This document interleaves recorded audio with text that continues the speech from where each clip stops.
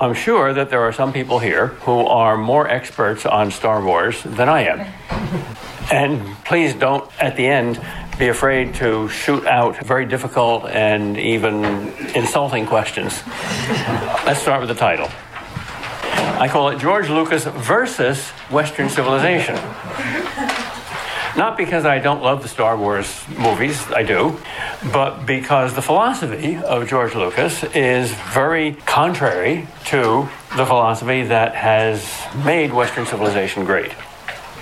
So I call this Cosmology Wars in Star Wars. The real war is not between the Empire and the rebels. The real war is between George Lucas and Western civilization. Two different cosmologies, two different worldviews.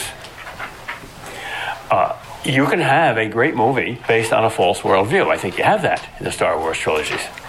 But here is why I think the worldview is a false one. In this weird-looking diagram at the top of the page, you see Western civilization on the left and George Lucas on the right. And you see under Western civilization two sources. One comes from Greece and Rome, and the other comes from Israel. If you want to make a map of the intellectual history of Western civilization, start with a swamp, have two rivers emerge from the swamp, have them run separately for a while and then blend into a single river, and then separate again. The swamp is myth. Two cultures developed radically different ways of thinking than myth, one centered in Athens, the other in Jerusalem.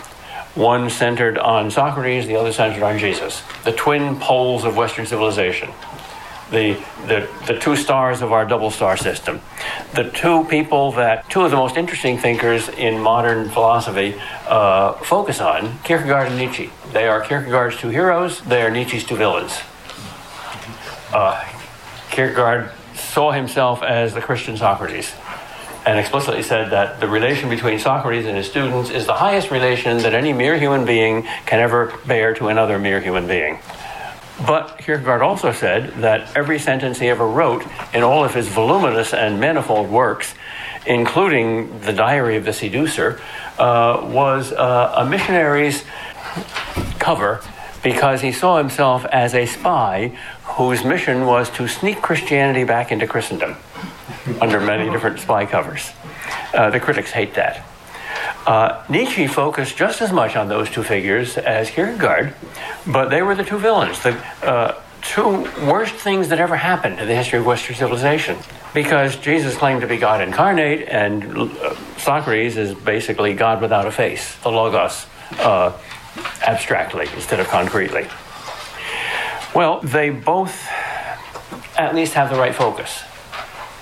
And my two columns in Western civilization are those two rivers, which run separately for a while until Christian missionaries go out and convert the Roman Empire, and then you get the Middle Ages, which is a synthesis, like a marriage. Here's Romeo, she lives alone for a while. Here's Juliet, if she lives alone for a while, they get married.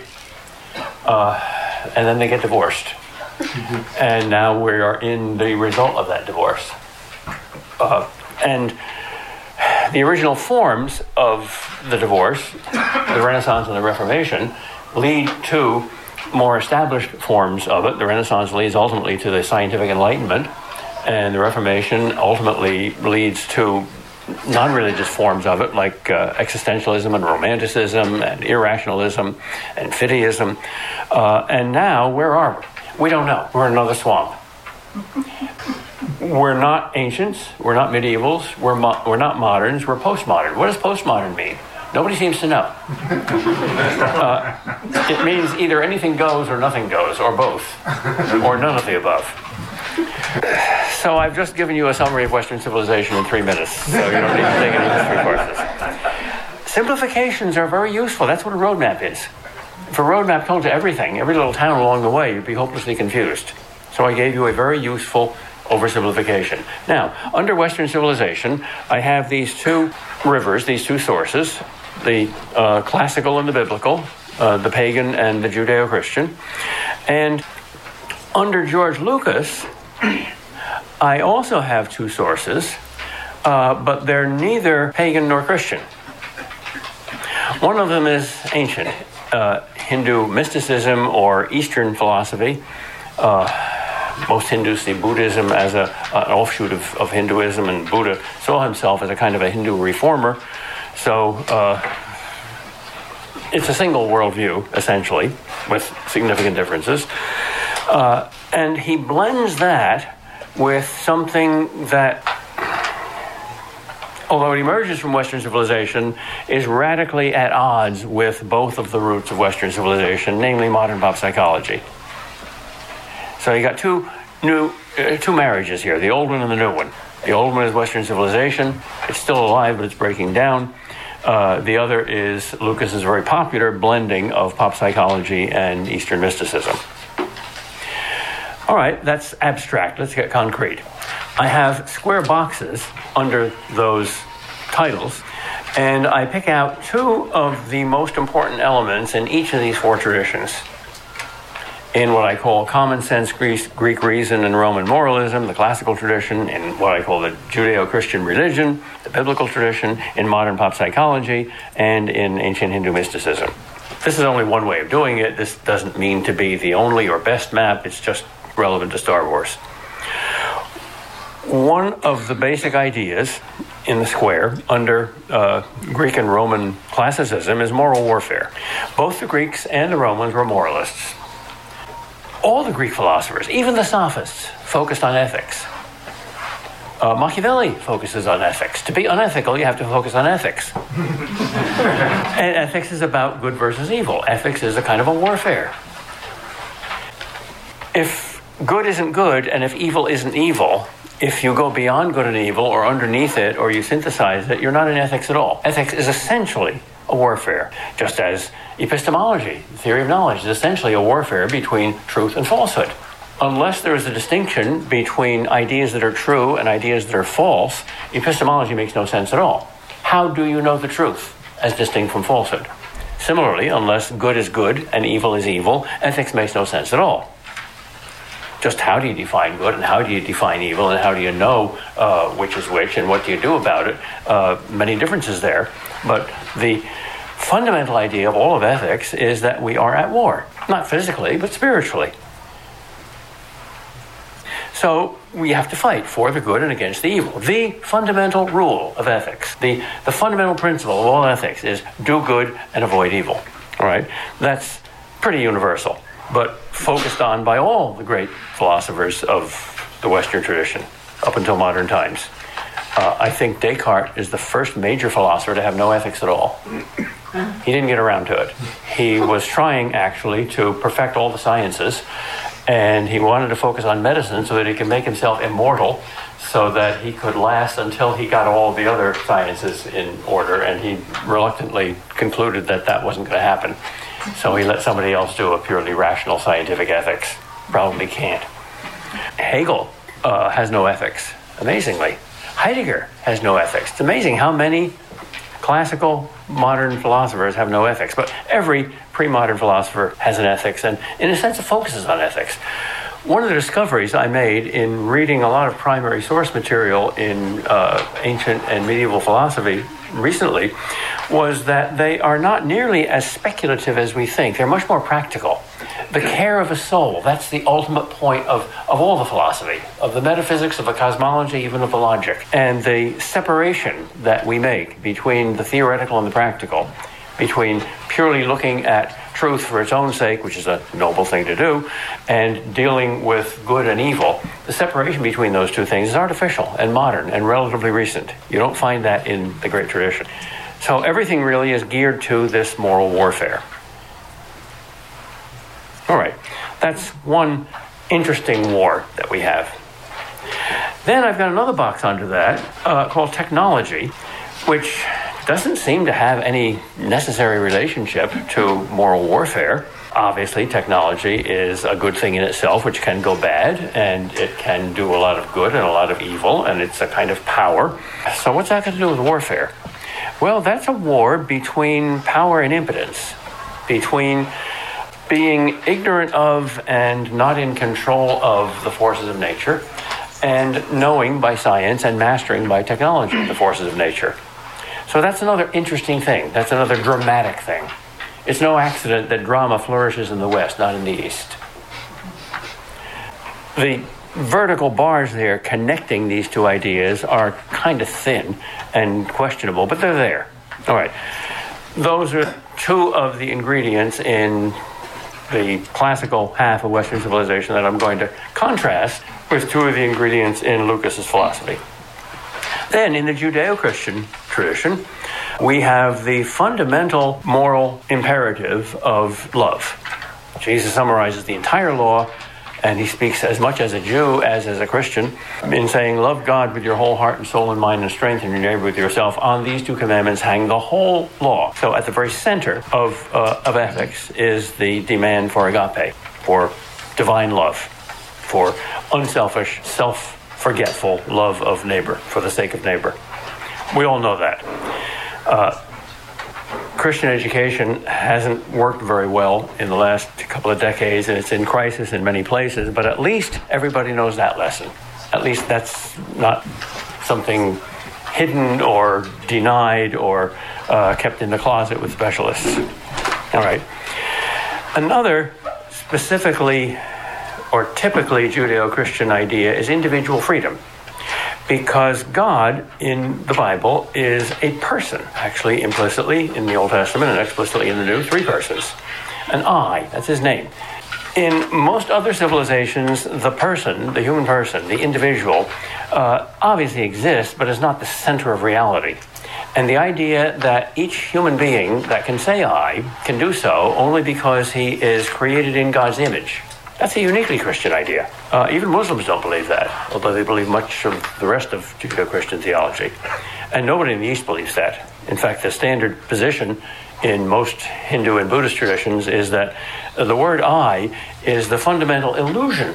In order to be enlightened, you have to be freed from not only selfish desire, but also mistaken thought. And the fundamental mistaken thought is that there is such a thing as an I, an individual ego. And once you overcome that, you're a mystic. Well, an individual is by definition free. That is, I am I, and therefore my choices are mine. I am responsible for my choices. It is not fate or destiny or the nature of things that is responsible for my choices. And you are not responsible for my choices. I am responsible for my choices. So that notion of freedom or free will, which involves responsibility, is essential to Western civilization. You don't really have that in the East. That's why in the Eastern traditions, in the major religions of the East, in, as far as I know, all forms of Hinduism and Buddhism and Taoism and Confucianism, there's no such thing as hell. Because the only reason there's hell is that there's free will. If God is really the devil, then he invented hell and wants to put people there. But if not, then he doesn't. So why is there hell? Because you jump into yourself. Oh. That's, I think, one of the deep reasons why Oriental religions are very popular lately in the West. They give you a kind of automatic, guaranteed, eternal fire insurance policy.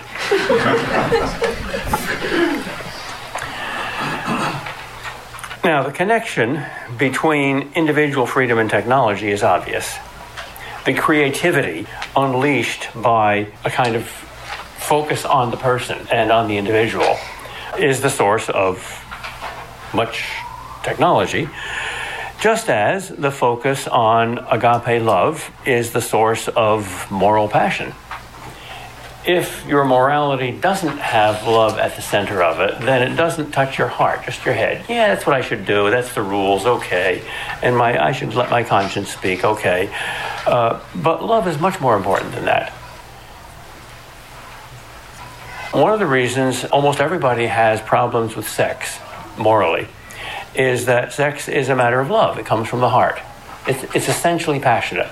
And if your morality isn't passionate, it's not going to conquer the sex drive, but the other way around. So what Christianity does is it puts at the very center of morality the only thing that's more passionate than sex, namely divine love. Thomas Aquinas says the only way to conquer a passion, an evil passion, is by a good passion. That's stronger. And that's the center of moral warfare. So there's obviously a horizontal connection there between the two boxes of moral warfare and the box of agape love, just as there is between technology and individual freedom. Now, let's move to the right a little bit and contrast the 4 boxes in Western civilization with the 4 boxes in George Lucas's cosmology. The one on the top contrasts, my dots are meant to be a contrast rather than a connection, a road, contrast agape love with feelings. Many people today think love is a feeling. If that's so, Jesus is a fool, because Jesus commands you to love. Now, if love is a feeling, then Jesus is the world's worst psychologist. He's saying, I command you to have sweet and nice and tender feelings all the time. Well, nobody but an idiot would say that. Love is the fundamental commandment. So we must be in control of it. It must be under our power. We must be able to choose to love or not to love. I read about a marriage counselor who was a very tough guy, and a lot of people didn't like him, but he saved a lot of marriages because typically a couple would come and say, please help save our marriage. And he would say, how do you diagnose your problem? And they would almost always say, well, we don't love each other anymore. And he says, I've got a solution for you in one syllable. Do. What do you mean, do? Do. Love each other. Is that it? Yeah, that's it. You can do it. It's your choice. You don't have to do it. It's free choice. But that's not what love is. Yes, it is. And if that's not what you had up until now, if you got married only because you fell in love, as you would fall in a pit, then start all over again. Choose. Do it. If you want to, you can. If you don't want to, you won't. Now, in the Star Wars trilogy, frequently the Jedi Knight is told in training, trust your feelings, especially Luke Skywalker. Doesn't say make the right choices, but trust your feelings. It assumes that love is a feeling. Well, that's emotivism. The content of ethics is not that different in Lucas's philosophy than in Christianity. I think he would agree with most of the 10 Commandments. And he certainly isn't like Nietzsche, who wants a new morality to go beyond good and evil and to deny traditional, commonsensical, pagan morality or Christian morality for the sake of something like cruelty and arbitrariness and tyranny. Certainly not. But the foundation of morality is feeling. Okay, well, it's very popular. That's pop psychology.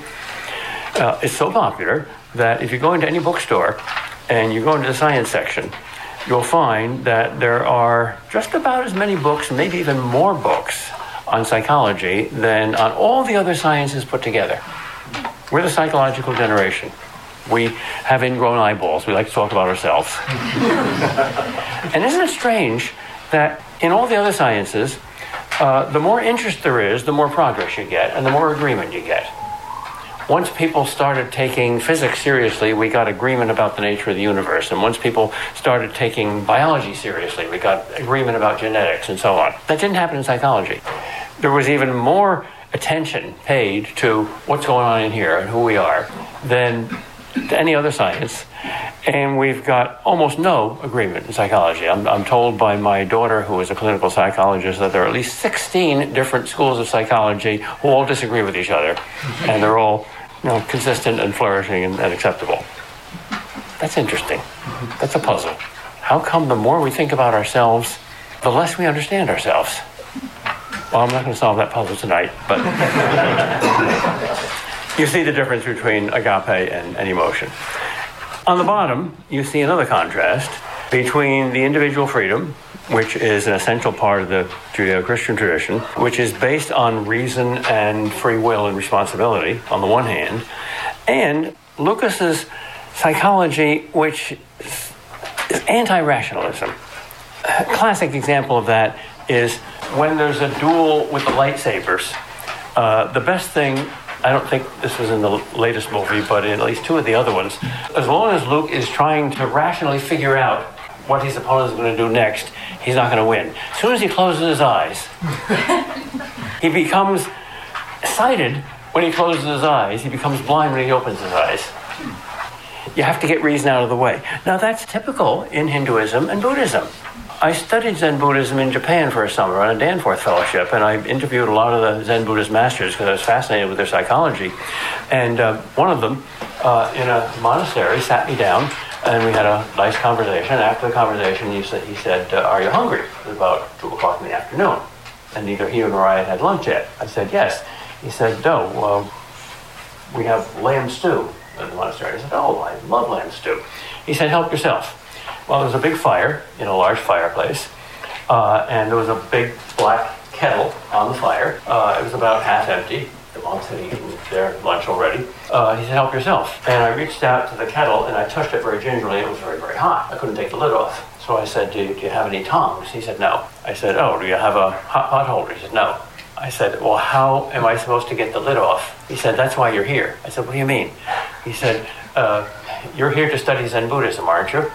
I said, "Yes." He said, "Well, that's what Zen Buddhism does." "I don't understand," I said. Lamb stew. It's a beautiful food, right? It's nourishing. It's what you want, right? Right. But you can't get it. Why? Because that lid is in between. So if you can only get the lid off, you can be fed. So you have to deal with that obstacle. I said, "Yeah, but you don't have any tongs." "Yes, I do." He said, "Yes, I do. I've written a book about it. Zen Buddhist meditation. Those are the tongs." I said, "Oh, I see. So the lid is reason." "Exactly. And the lamb stew is mystical experience." "Exactly. And unless you get reason out of the way, you don't get mystical experience." Now, in some Zen traditions, it's more violent than that. They actually hit you with paddles. And there's at least intellectual violence in the koan puzzle. The koan puzzle is a deliberately irrational puzzle, which you have to solve. Guaranteed, you will never be enlightened until you solve this puzzle. And there's no solution. What is the sound of one hand clapping? Define the indefinable Buddha. How do you get a goose out of a bottle without killing the goose or breaking the bottle? No answer to that. But the koan works this way. It gives you a controlled mental breakdown. It destroys your reason without destroying anything else in your mind. It's like a wall, and you have to get across the wall to get to enlightenment, and you can't. So you keep beating your head against the wall, and the wall doesn't move, but your head eventually splits open and your brain spill out into the universe and you get cosmic consciousness. Or something like that. That's putting it crudely, but... So reason's the enemy, and I understand that. I don't agree with it, but I understand it. If I believed that there was some kind of truth that was profoundly irrational, but the supreme meaning of life, I too would see reason as an enemy. In the Christian tradition and the Jewish tradition, and even in some of the Muslim tradition, although that's a little more split, reason is a friend, not an enemy. Reason will lead to truth if honestly pursued, because God is cosmic reason. He's mysterious, but he's rational, and he designed the world and he designed us, and we fit together. That's not true in Hinduism or Buddhism, at least most forms of Hinduism. So you got anti-rationalism there, and therefore your individual reason can't be trusted. Then on the right-hand side of George Lucas, you've got magic, which obviously is very different than technology. You see the arrows going along the side of the paper. Imagine the arrows fighting a war on the back side of the paper. Magic or technology, well, they're very different. Let me do a little thought experiment for you. Let me make you answer a certain question. Psychologists sometimes test whether little kids are structuralists or functionalists by an experiment with toys. A structuralist is somebody who spontaneously classifies things according to their structure. A functionalist is somebody who spontaneously classifies things according to their function or use. The structuralist is usually a more theoretical or contemplative thinker. The functionalist is usually a more pragmatic or active thinker. Neither is right or wrong, they're just different ways of thinking.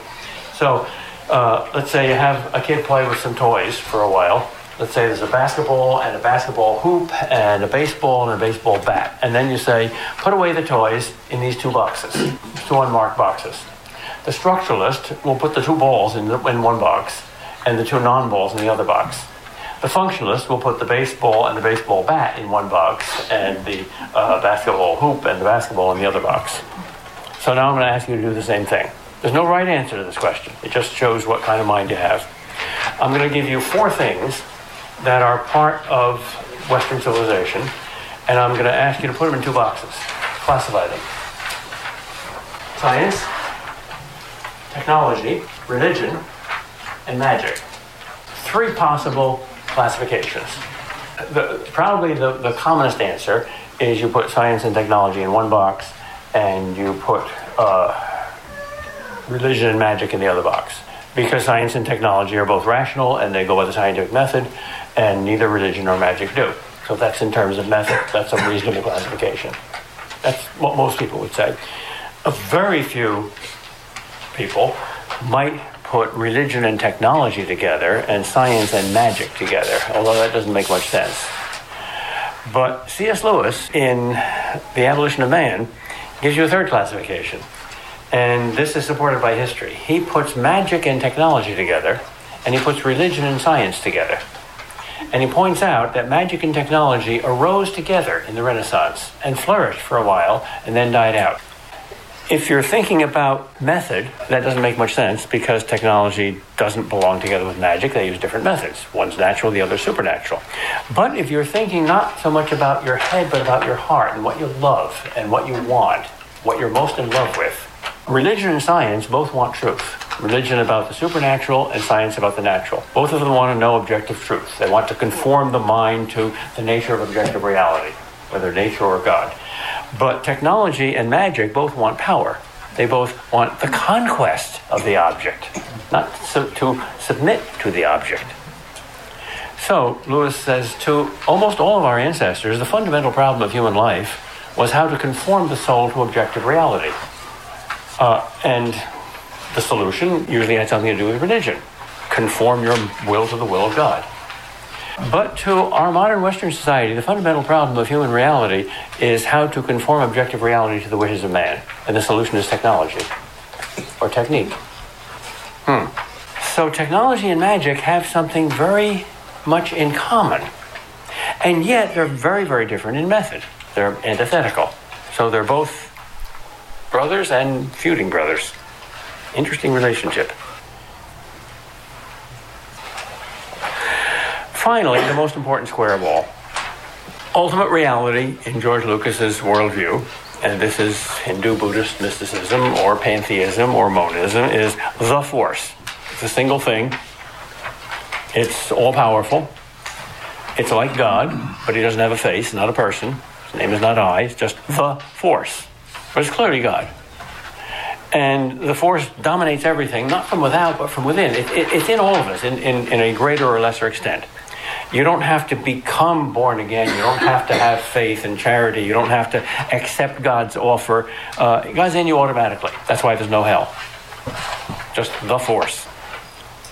Now, that's a very popular view in the West as well as in the East. Many philosophers are monists or pantheists. Spinoza, for instance, probably Leibniz, certainly Hegel, in a different sense, Plotinus. It's a natural bent of the human mind towards unity, towards unifying everything. Even in science, unless you have a unified theory, you don't really have successful science. Poor Einstein never found, and we still haven't found, the theory of everything, or the unified field theory, which reconciles in a single the four fundamental forces of the universe. So that's a natural tendency. And if we follow that natural tendency uncorrected, we come up with pantheism. That is, there's only one being. The most philosophical book in Hinduism is the Upanishads, and probably the most important statement in the Upanishads is, there is a single word which is the source of all truth, and another single word which is the source of all error. The single word which is the source of all truth is the word one. The single word which is the source of all error is the word two. We ordinarily think that the two of us are two, and I and the world are two, and I and God are two, and God and the world are two. And the Upanishads deny all four of those dualisms. You and I are really one Atman, one super soul. And that super soul or Atman is really one with God or Brahman. So there's no creator-creature distinction. And what is the world? Well, the world is Brahman's dream. When he falls asleep and dreams, he becomes Vishnu, the creator, and a universe comes into being. And it takes 14 billion years to grow. And then he wakes up and the universe disappears as a dream. And that takes another 14 billion years.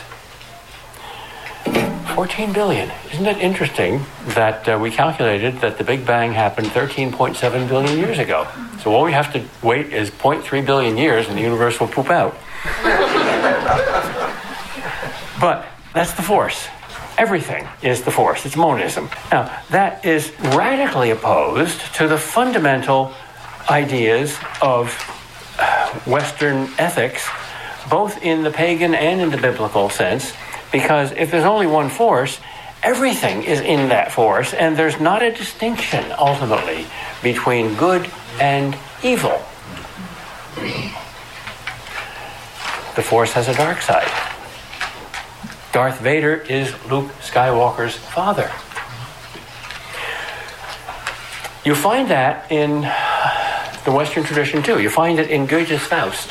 The traditional Faust story is a story of moral warfare. Faust is a fool who sells his soul to the devil. At this point, I am going to commit a minor sin. I'm going to not be able to resist the temptation to tell my favorite lawyer joke. The devil walks into a lawyer's office and says, "What can I do for you?" And the devil says, "That's what I can do for you. I can make you richer than Bill Gates, more famous than Alan Dershowitz. All you have to do is sign this little contract giving me your soul and the soul of your wife and children and grandchildren and great-grandchildren down for 30 generations." The lawyer takes the contract, reads it carefully, looks up suspiciously, squints his eyes, and says, "So what's the catch?"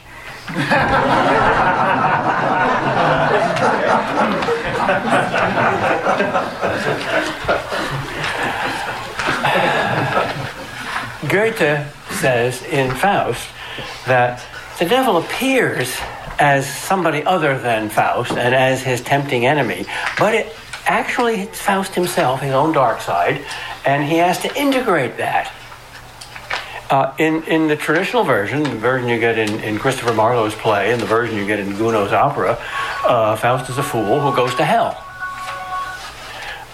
And he's very selfish. Poor Gretchen, who falls in love with him, commits suicide when he rejects her. But in Goethe's version, that's just a learning experience. You see how this shocking idea that evil and good are ultimately identical, and this rather attractive idea of the force as just one thing, the God who is everything and in everybody, naturally fit together. If everything is part of God, then evil is too. Then God and the devil are the same reality, just different dimensions of it. Now, that's about the most horrible theological heresy thinkable. Now, I am not saying that all Hindus and Buddhists are going to hell or anything of the sort. They're usually wonderful people, and the mystics are moralists most of the time. They take morality very seriously. But the theology of the Force necessarily says you have to go beyond this moral warfare between good and evil. In Judaism and Christianity, and in Islam too, morality goes all the way up into God. God is good and not evil, light and not darkness. But in Hindu mysticism, not so. And even in Buddhism, there is no God there, but there is nirvana. And nirvana is a kind of a psychological monism, although it's not a metaphysics, but it's monistic. And in both cases, you need morality only to purify your soul from selfish desire and illusion along the way. But eventually, you go beyond good and evil into the one that's beyond moral warfare. Well, that's radically different than the heart of Western civilization. How do you deal with this? Two questions. One, is there really a contradiction there? There's a temptation to say, ultimately, all paths lead up the same mountain and meet at the top. Ultimately, all these arguments between religions can be solved. Ultimately, we have to have peace and not war. Ultimately, we have no enemies. That's not the biblical point of view. So that won't work. It's an either-or. The choice between Western either-or and Eastern both-and is itself an either-or. Ravi Zacharias tells the story when he gave a talk at Harvard. A friend of his came up to him afterwards and says, Ravi, we grew up together in India. We were both Hindus, and now you're a Christian, and you're arguing for Christianity. Oh, you poor man. I love you, and I love Jesus too, and I love Christianity too, but now you're narrow. You're a dualist. You say it's either or, good or evil, God or the devil, Christ or Antichrist. When you were a Hindu, you didn't believe that. You believed it was all one. Let's talk about it. So they went to a Chinese restaurant. And there was a table and a booth, and Ravi was sitting on one side of the booth, and his Hindu friend was sitting on the other side of the booth. And Ravi said, let me get this straight. You're saying that I made a mistake. because I used to be both and now I'm either or. I used to be broad and now I'm narrow. Exactly. And you're still Hindu, and therefore you're still a monist, you're still broad, and you haven't left this enlightened wisdom as I have. Yes. And the enlightened wisdom is that there is no either or. That's right. Then why are you inviting me to come from my side of the booth over to your side of the booth? Oh dear, his Hindu friend said. It looks like the law of non-contradiction does rear its ugly head after all, doesn't it? Well, the first question then is, can you synthesize those two ideas? And the answer is no. Even if you say, I condemn the law of non-contradiction, that's got to mean I do condemn it and I don't not condemn it. So you're assuming the law of non-contradiction in condemning the law of non-contradiction. You can't get out of it. Sorry. It's either or. So if the East says good and evil are not an either or, they're a both and the West says good and evil are not a both and, they are an either or, they can't both be right. There's got to be an either or between either or and both and. That's the first thing. Second thing is, which do you choose? And I think this is a choice that it's very difficult to justify in a purely rational way. If you don't have a heart, if you don't have love, if you don't have moral instincts, then you'll be confused. You'll say, well, each side is consistent, and on the one hand, on the other hand, when God decides whether you go to heaven or whether you go to hell, is he going to decide on the basis of whether you pass a theology exam? If so, then there's got to be a cutoff point. So if you're only a heretic, let's say 40% of the time, and you get a 60, that's a passing grade, it's a D-. But if you get a 59, you're a little more of a heretic, then it doesn't work. That's ridiculous. So what does he judge? He judges your heart. Well, if your heart is simply a pagan heart which likes all the virtues and likes to do all the right things and none of the wrong things, what's your moral quotient? Is it a 60, a 59? Do you go to heaven if you've helped 59 little old ladies across the street and not 58? That makes no sense either. But if at the heart of your heart there is love, and if either you say a fundamental yes to God or a fundamental no to God, if God is like Romeo and you're like Juliet, and he says, here is my fundamental choice. Do you run away with me and forsake all others and love me first and trust me and jump into my arms, or do you not?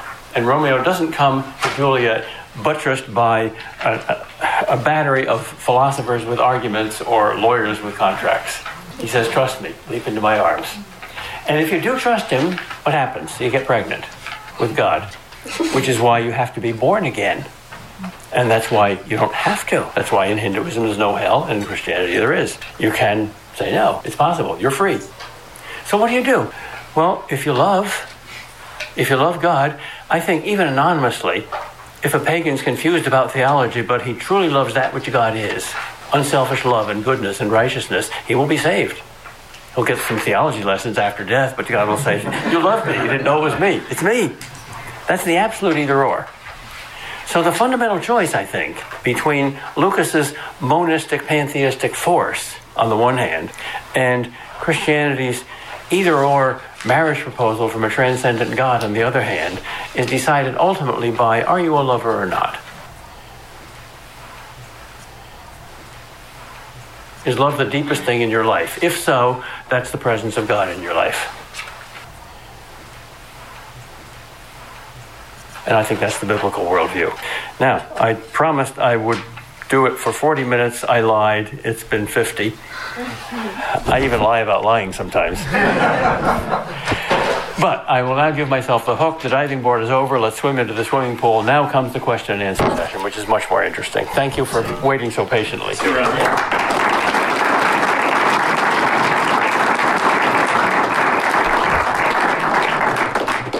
Yes? How do you reconcile the force, the dark side of the force versus the good side of the force? And there seems to be this idea in Star Wars that you want to avoid the dark side and go to the good side. So how does that fit in? Very good question. I should have mentioned that in my talk. The answer that Hindu and Hindu-inspired... Repeat the question now. Okay, how do you reconcile the pantheism of the force, it's the dark side and the bright side are ultimately one, on the one hand, with, on the other hand, the nobility of fighting for the bright side and against the dark side? Doesn't moral warfare fit into Hindu cosmology too? And the answer is yes, it does. In the same way that football fits inside a football field. That is, within the human level of consciousness, insofar as you're not enlightened, insofar as you think of yourself as an individual, you should fight for good and not evil. You should be moral and not immoral. Because only if you're moral do you get all these selfish desires out of your soul, and then you can be a mystic. But once you're a mystic, you're beyond that. And then you see that even the evil that was rightly fought there was only the other football team. You're now a spectator. In fact, in Zen Buddhism, there's a level of consciousness called spectator consciousness, which means now you're not fighting anymore. You're not on the football field. You're in a seat, watching. And you need both the dark side and the bright side, otherwise there's no game. So at a certain point, you climb out of the ethical attitude and into the we love them both attitude, which you don't do in Christianity. But there is a good psychology there, because if you're in any kind of sport, or if you're in the theater, you have to have a double consciousness. On the one hand, you have to play with passion. That's the enemy. We got to beat him. On the other hand, at every moment, you realize that that's not the highest reality. Really, you need your enemy. And really, that's only a fake villain on the stage, and you're just entertaining the audience. So follow up kind of on that view. Why is there a contest at all? I mean, what do they say is the source of the dichotomy or whatever? Dualism. The source of the dualism, well, Hinduism is very good at psychological techniques and methods and yogas and 12-step programs and ways up. They've done a lot of interior athleticism and a lot of psychology, and they tell you how to go from the bottom up to the supreme enlightenment. But their only answer to why then does Brahman tolerate or dream this warfare? What's the origin of the dualism? And their single answer to that is play. Lila is the Sanskrit word for it. It's just a play. C.S. Lewis would say that every moral choice leads in one of only two directions. One is towards God and the other is farther away. And when you choose towards God, you choose in a way that leads you to greater understanding of both good and evil. And the other is farther away from God and farther from understanding both good and evil. So my question would be, at this point in my life, do we really start from the same place and as life progresses, choose our way towards heaven or hell? The answer to the second part of your question is yes. The answer to the first part of your question is no. We don't all start from the same place. Some of us have more obstacles to overcome than others. Each of us has a different path. But there's only one God, only one heaven, only one hell, only two directions. And one road map, different cars on different roads. There's a north and a south. And well, that's simple. Let's just keep it simple. If only philosophers would agree with that wonderful little formula, KISS, keep it simple, stupid. Yeah. It could be anathema for many to bring this up. I was wondering if you'd comment on episode 1, 2, and 3, and then episode 7. Do you think that those are kind of a continuation or an extension of the worldview from the original trilogy? Is it commentary? Is it just comedy and tragedy, or what? You don't get as much overt pantheism in episode 7 as you did in 1, 2, and 3. You get more of the emphasis on the warfare. Participant consciousness instead of spectator consciousness. It is not a serious tool for evangelization. It's popular entertainment. It's a lot of fun. So let's not take it too seriously. Back to the question on the Force. If the basis for all of this is trust your feelings, Luke, then who's good and who's bad? I'm sure his dad trusted his feelings. Ultimately, you can't answer that question according to the trust your feelings philosophy. If morality is a matter of feeling, then there's nothing hard about it. There's no objective truth to it. You can't be wrong. And therefore, nobody's wrong except the person who says that there is such a thing as wrong.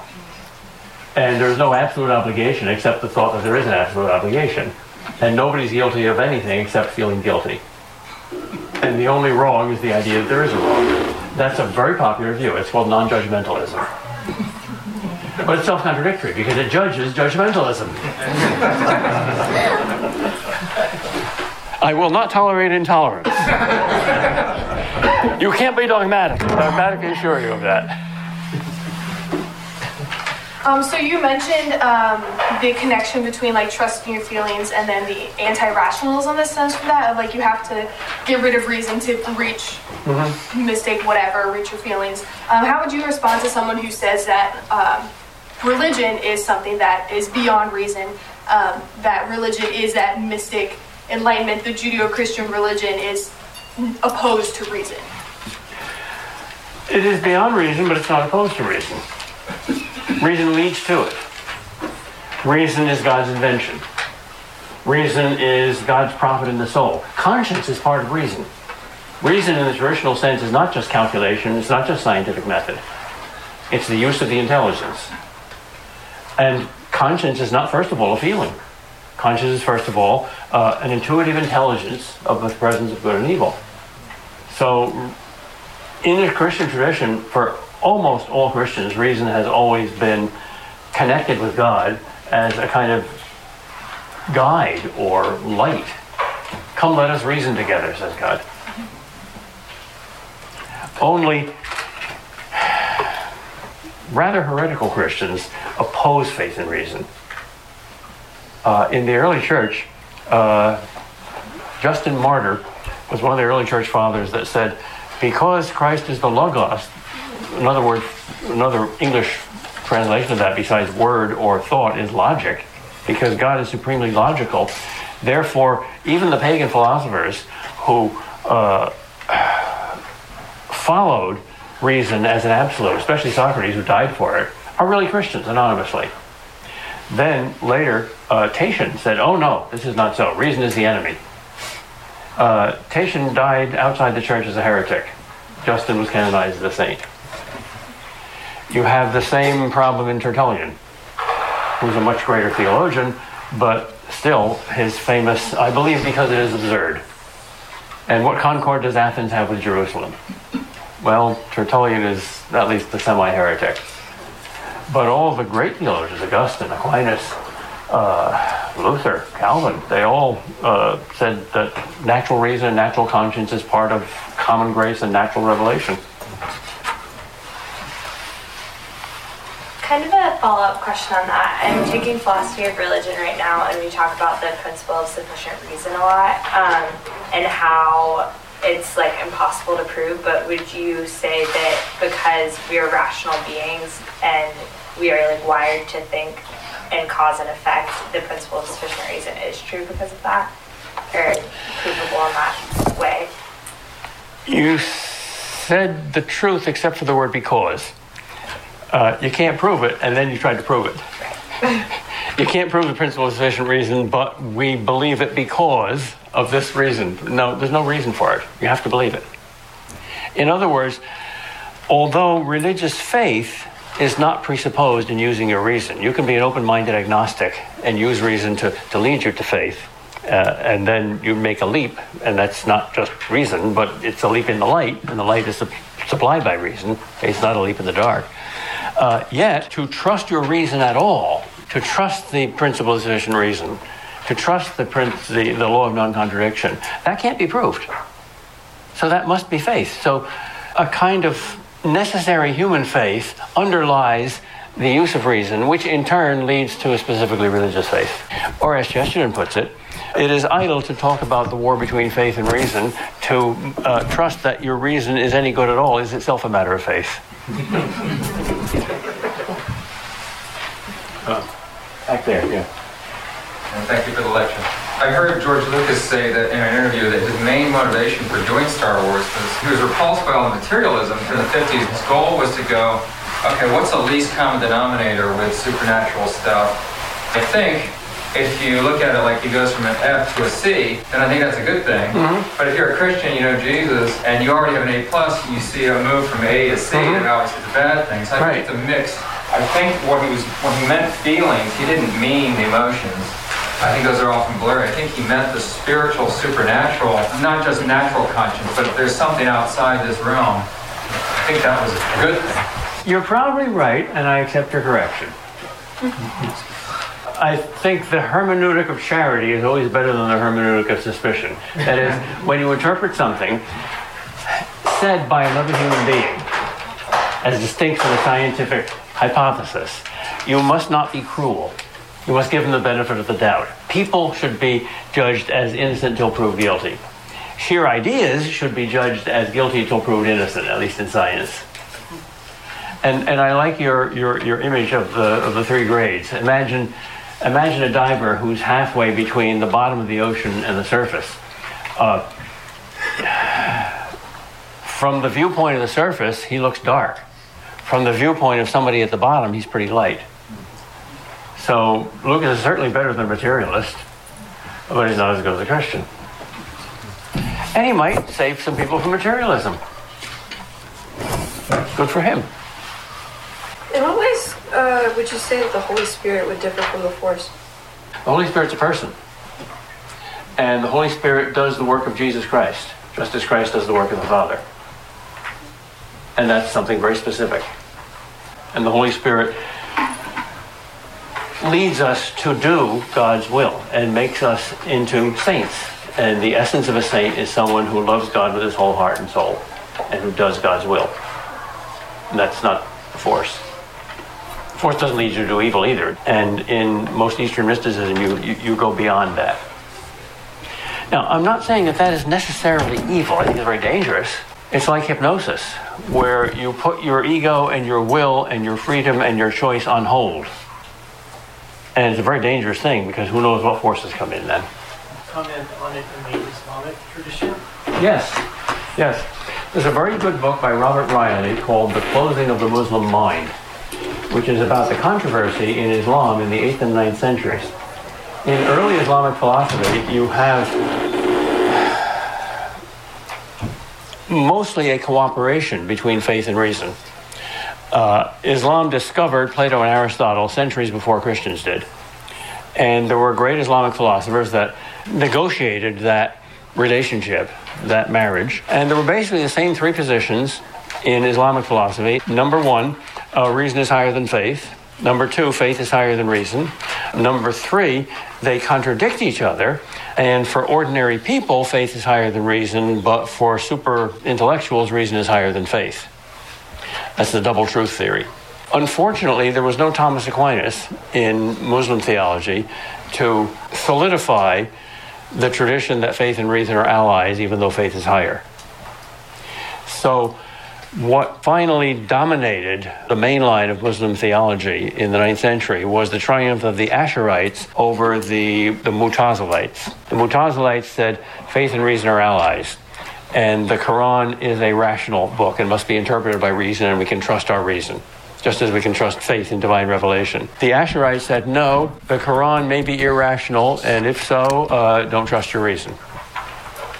Allah is pure will. Allah is not reason. And although many Muslims today question that still remains mainline Muslim orthodoxy. Although there's no such thing as orthodoxy in Islam because there's no central authority and there's no agreement among the various schools. So Islam may well evolve into something much more rational in the future.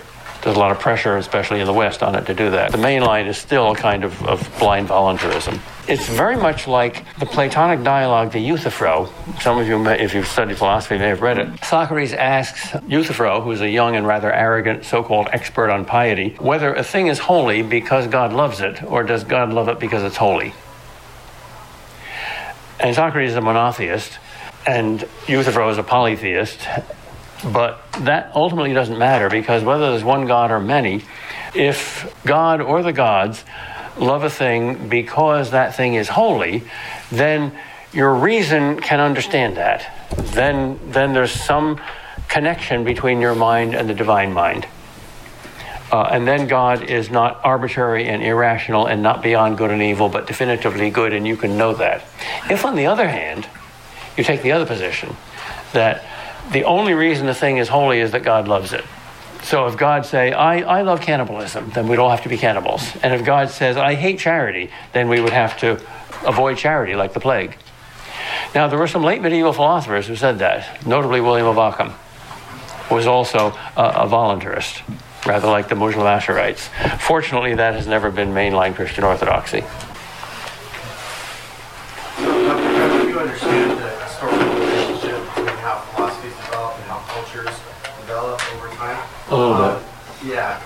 It's in terms of Star Wars, it seems like, it's safe to say that because of literacy in the ancient world, that more people in this world are aware of the Star Wars story than people were aware of, say, Homer's stories in ancient Greece, right?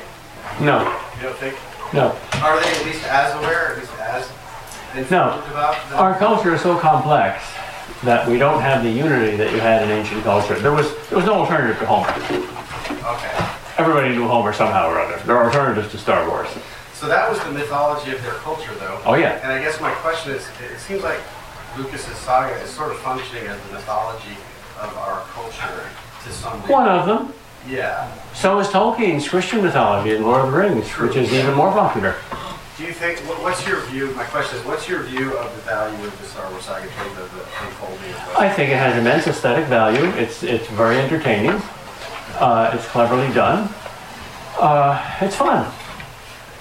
I would put it on a line with Harry Potter, which is also not specifically Christian, but there's some good moral lessons there, and I don't really think that the fundamentalists are right in saying that if you watch Harry Potter, you'll become a witch. Maybe we can become Jedi by watching stuff. But I have some respected friends who disagree with that, and they see some real danger there, so I'm not sure. But neither of them is like Homer. Homer had authority. Homer was not just entertainment. Homer was their Bible. See how much authority entertainment has now, even more than the knowledge. No, I would disagree. I would say it has power, not authority. It has might, but not necessarily right. Authority is right. Since Gnosticism was the chief rival to Christianity in the first few centuries, would you say something about how Gnosticism fits into the big contrast you're drawing tonight? Oh, yes. Yeah. Two fundamental doctrines of Gnosticism that are in conflict with Christianity are, one, it's esotericism. That is, the supreme truth can be known only by the elite few, the mystics. Whereas ordinary people have to take things literally, which the mystics go beyond. So it's a two-truth theory. Secondly, Gnostics are into spirituality. That is, rising above concern for material things into pure spirit. God, on the other hand, created matter and called it good. All matter is good. Matter is innocent. And matter is so important that God became matter in the incarnation. So that's very different than Gnosticism. Yes? Did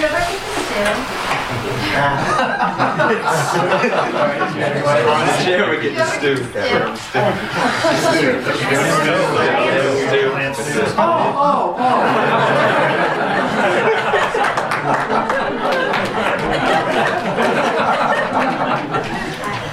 You know, to be very honest with you, I don't remember. The lesson was so much more interesting than the stew. I remember the lesson. I must have, because if I didn't, I'd probably be a little angry. He was a wonderful master, though. He knew nothing about me. I told him I was a philosopher, and I came here to study Zen, and I wasn't interested in converting or anything, but I just wanted to understand your worldview and your techniques and whatnot.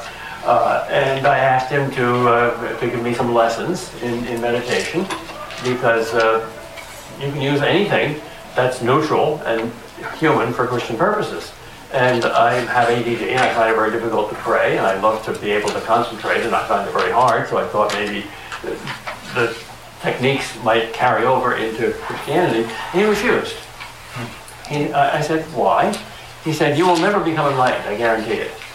I said, why not? He said, because I know who your favorite philosopher is. I said, I didn't tell you anything about that. Yes, but I know who your favorite philosopher is. I said, okay, who? Socrates, right? Yes, how did you know? He said, just after an hour of talking with you, I see that Socrates is in your head. You're always having a little internal dialogue with yourself. You think dialogue is the way to truth. Half of you is up there on that pipe in the ceiling, looking down at the other half of you and calling you a fool and questioning you. I said, yeah, that's how I think. He said, fine, think that way, but you'll never be a mystic. Okay. One area in which the Star Wars saga intersects with Christianity is the concept of redemption. Very powerful in the first series. Could you comment on how that... Yeah, Lucas is here borrowing something from Christianity. I'm not sure whether there is something like this in Hinduism. There's certainly something like this in paganism. The death of the innocent somehow redeems the guilty. And to be godlike is to accept that death and resurrection. That's not a specifically Christian thing. You find that in a lot of paganism. In Norse mythology, for instance, Odin dies on a tree, sacrificed himself to himself for the sins of his people. Now that's myth, that's not history. But C.S. Lewis calls the incarnation myth become fact. He sees all these connections between pagan mythology and Christianity. The difference is that in Christianity they're true and real and historical. So we shouldn't be surprised by a lot of connections between Christianity and other religions.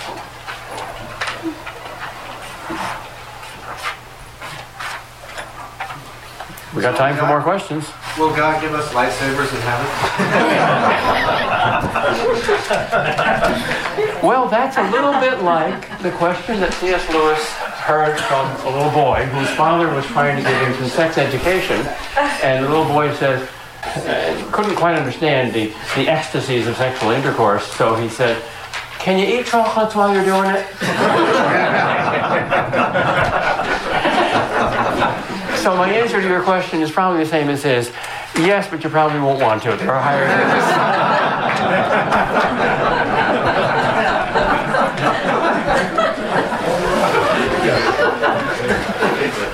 So earlier you said that the Force has no will, but in the Star Wars saga, a lot of times it says let the Force guide you, but how does it guide you if you have a will? Well, if you're in a dark tunnel and you see a light and you're lost, you'll let the light guide you, right? You follow the light because you think that's the way out of the tunnel. It's not a person, doesn't have a will, but it guides you. So I think that's what he meant by let the Force guide you. It's not a person with a will. You can't love it, you can't pray to it. But it's a kind of a light, and if it's a true light, it'll guide you. So it's kind of intuitive reason. I think Dave was right in clarifying or correcting my reduction of the Force to a feeling. It's not just a feeling. It's an intuition. It's a seeing.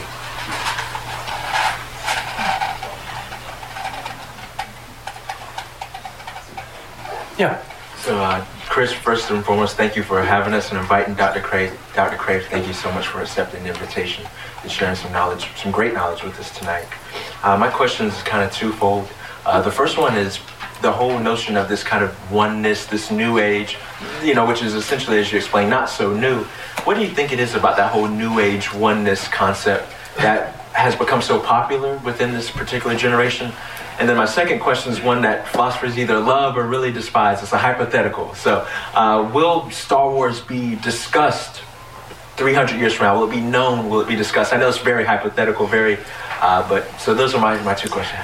Well, I'll beg off on the second question because I have no crystal ball, so I shouldn't pretend to have one. Granted that it's not a profound, original, philosophical masterpiece, but just darn good entertainment. Are there pieces of darn good entertainment that are a couple hundred years old? Yeah. Let's say A Midsummer Night's Dream is a delightful piece of entertainment. It doesn't have the profundity of a Hamlet or a Lear, but we still read it. So, yeah, maybe. The question is maybe. The answer is maybe. The first question is much more profound. Why is the New Age movement so popular? Because people are stupid.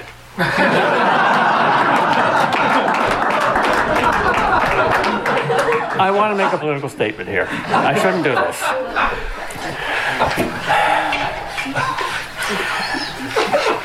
The reason why the United States of America is going to be in the hands of either Bernie Sanders or Hillary Clinton is Donald Trump.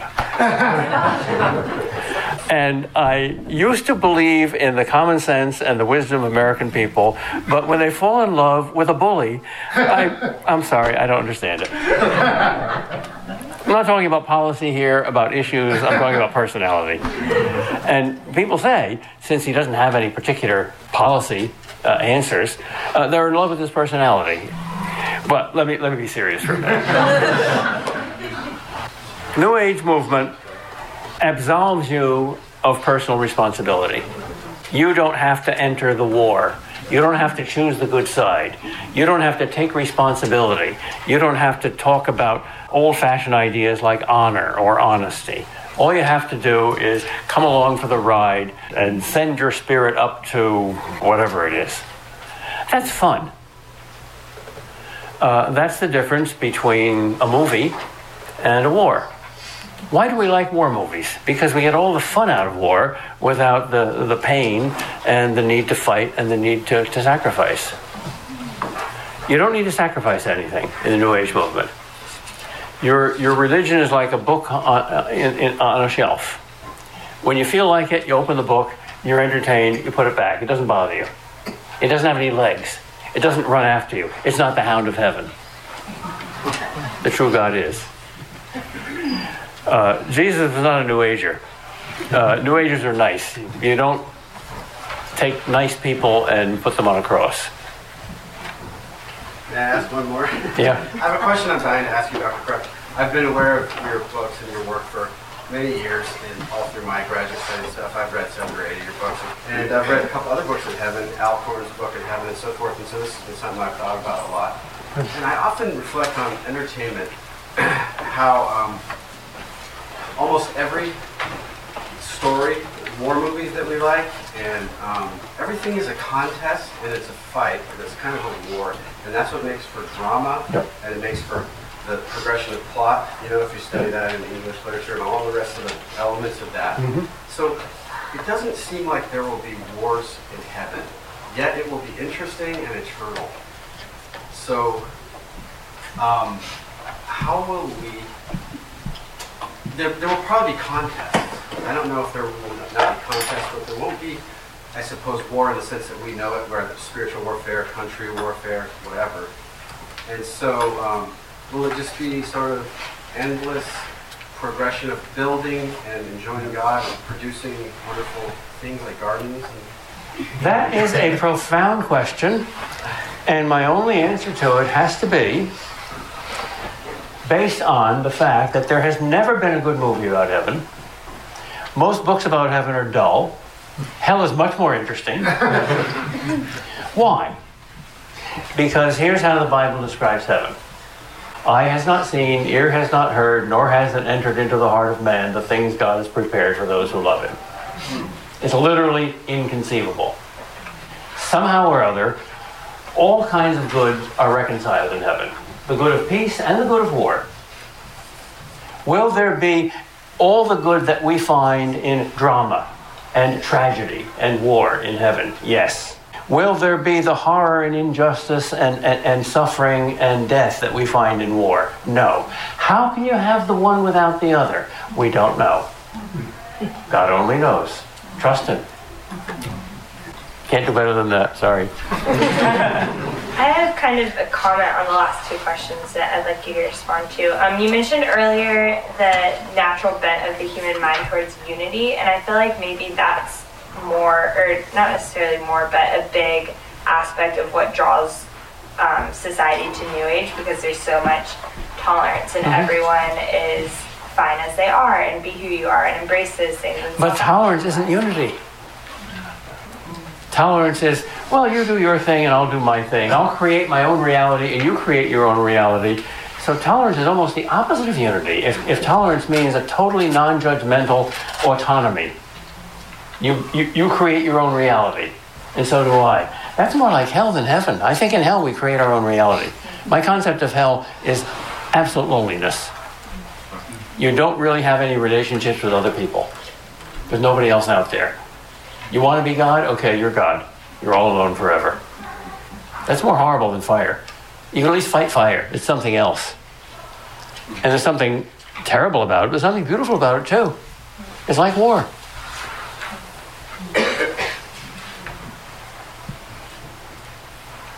So why does Jesus use fire to describe hell?